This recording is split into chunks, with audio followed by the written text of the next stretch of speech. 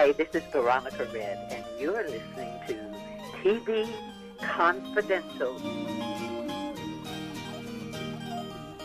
Roberts with a reminder that Harry Shearer will join us at the top of the hour. Please stay tuned for that. In the meantime, Greg Ehrbar is with us. Normally, Greg talks about DVD and streaming titles that we think you'll find of interest. Today, Greg is talking about a book that we believe you'll find of interest, that book being When We're Singing, The Partridge Family and Their Music by John Ray Miller, a comprehensive history of the Partridge Family music and Partridge Family record albums, available exclusively at whenwe'resinging.com. Before we went to break, Greg was talking about how David Cassidy was the breakout voice of the Partridge Family, not only on their record albums, but also on the show itself once the producers discovered that he had a knack for comedy. And what happened in the fourth season is there were rumors he was going to leave the show, so they experimented with bringing in people to see how they would work. And even though the executive producer claimed that that was never the case, it was difficult to find somebody who had both gifts, could sing and could do comedy, because David Cassidy is also underrated for his ability to have the timing and to play against Danny Bonaducci, which basically they were the comedy team, and then Danny Bonaducci was also the comedy team with Dave Madden. Yeah, in fact, in Dave Madden's book, Ruben on Rye, W-R-Y, the two takeaways is, of the 4 years, he thought the first year was the best because it was the most realistic. As you said, it mostly depicted their adventures as a touring family.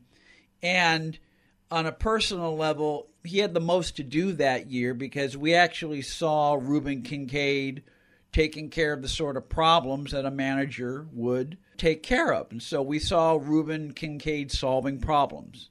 The most famous of which was the tomato juice episode. But he also said that he found the last 3 seasons less satisfactory as an artist because as David Cassidy's star rose, routines that were originally written for Reuben and Danny became rewritten for Keith and Danny because they wanted to showcase David Cassidy more. And Dave Madden was a professional. He was still getting paid the same amount of money. He was just saying fewer lines per episode. But you do what you can because that's the vagaries of episodic television on network level.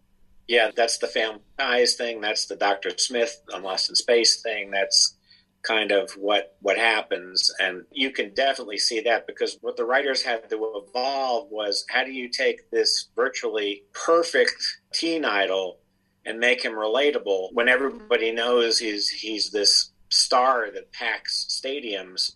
And so what they did was make Keith kind of the butt of the joke. They made him a little bit too conceited, so he was constantly deflated, because the Partridges were a sarcastic family. They all kind of had a mouth on them, even Shirley. But Danny was of course the king of the quips, and so he would constantly put Keith in the situation of being the not so smart one who thought he was smart because he was kind of stuck on himself. And don't touch the hair. So you had that thing going, and that kind of what became the comedy, because it was becoming a domestic comedy. I think it was also a network and production thing, because I think what the case is with sitcoms and any television show is they start cutting the butt when the show matures. Sure. And costs more money for them to be on the road. They've got to do more set units. They've got to build sets. They got to have more guest stars.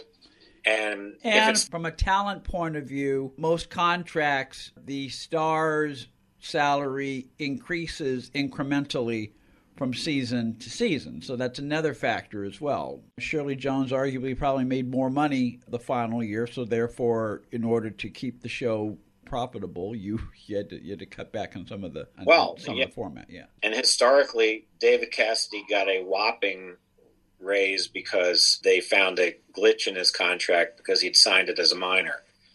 So they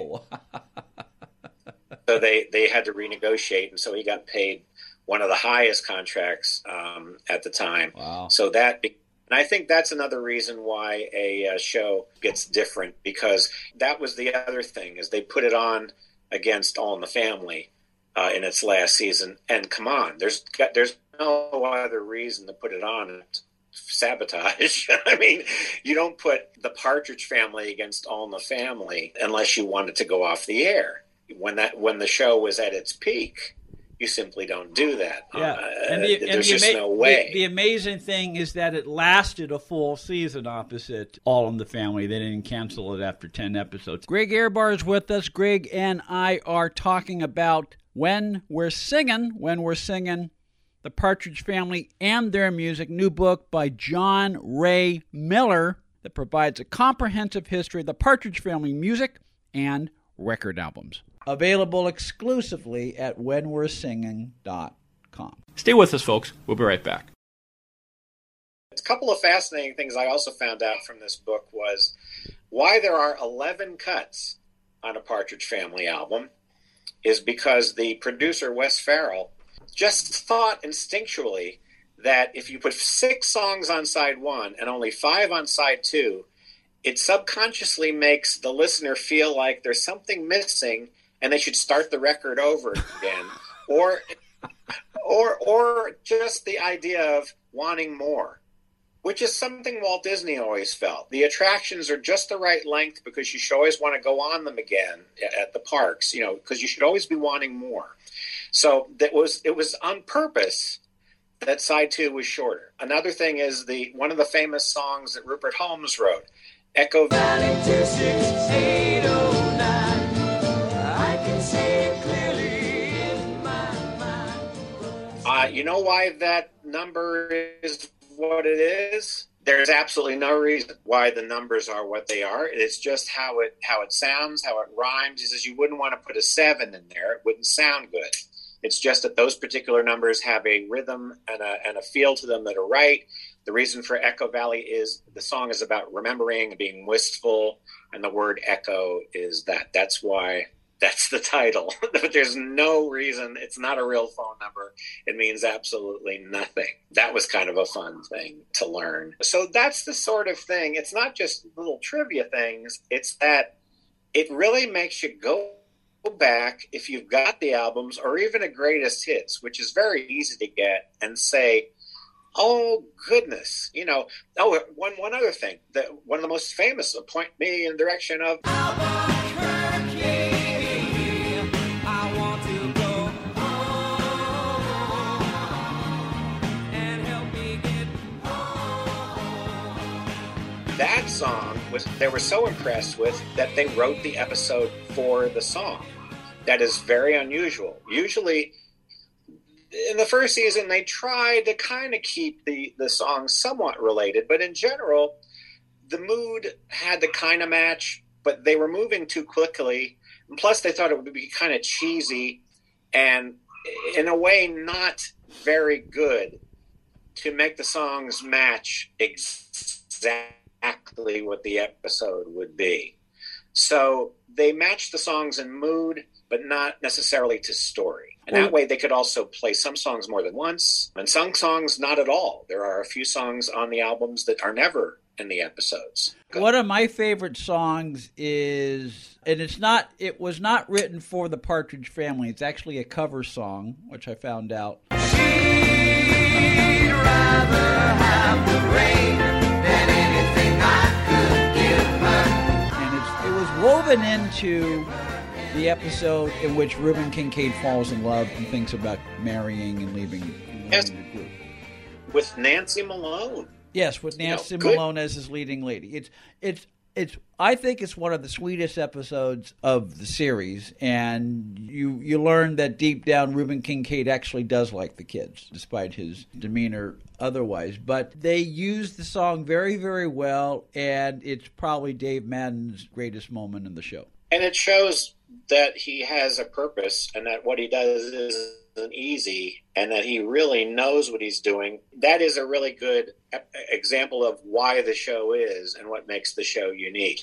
It was a show about a family who was in show business, but also a family, and they had other things they had to take care of. They couldn't take care of that, and they didn't have a good replacement for him. And he had to deal with kids, and he was a perfect fit for that job. And that is a great song. I love "I'll Meet You Halfway."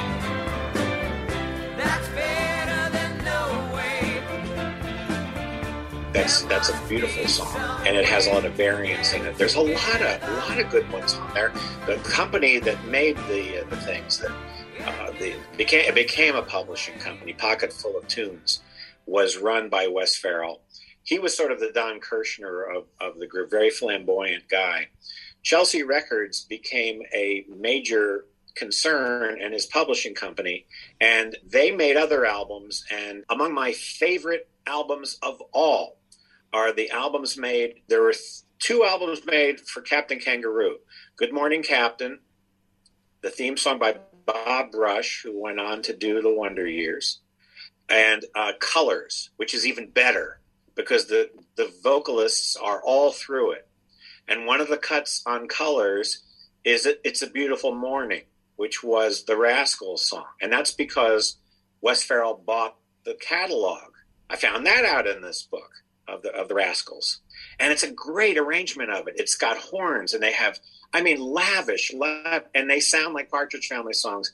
I would tell anyone, if you love that sound, and if anybody watched the Captain Kangaroo show in the early 70s where he wore the blazer and Debbie Weems was on it and Mr. Baxter, that was when they played these as videos all through it. And it bugged me in the Come On Get Happy TV movie where somebody made a crack about, I'm going to have to go back to Captain Kangaroo if this doesn't work. Where in reality, they moved up to Captain Kangaroo as a result of the success of the Partridge Family because they were supplying songs for it. I don't know if that's mentioned in the book, but I wanted to mention it because I love those albums. The book being The Partridge Family and Their Music, new book by John Ray Miller that provides a comprehensive history of the Partridge Family music and record albums. Available exclusively at whenwe'resinging.com.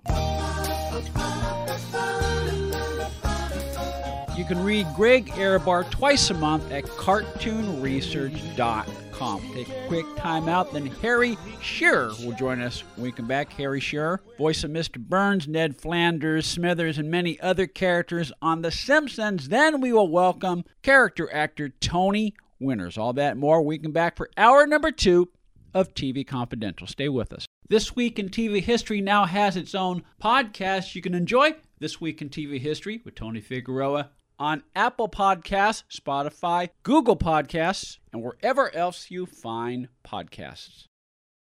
Be part of our conversation. If you like what you hear, have thoughts on this week's program, or have an idea for a future edition of TV Confidential, we'd love to hear from you. You can email us at talk@tvconfidential.net, talk@tvconfidential.net. You can also message us at facebook.com/TV Confidential, x.com/TV Confidential, or at TV Confidential on Instagram. And if you're listening to us on the TV Confidential podcast, please be sure to hit the subscribe button. This portion of TV Confidential is brought to us by our friends at Front Porch Realty, the community of realtors in the Northern Bay area of California that is committed to finding the solution that is best for their clients. Whether you're a first-time home buyer or looking to sell or lease your property in Northern California, call Karen Strain at 415-886-7411 or visit frontporchrealtygroup.com for more information on how they can help you.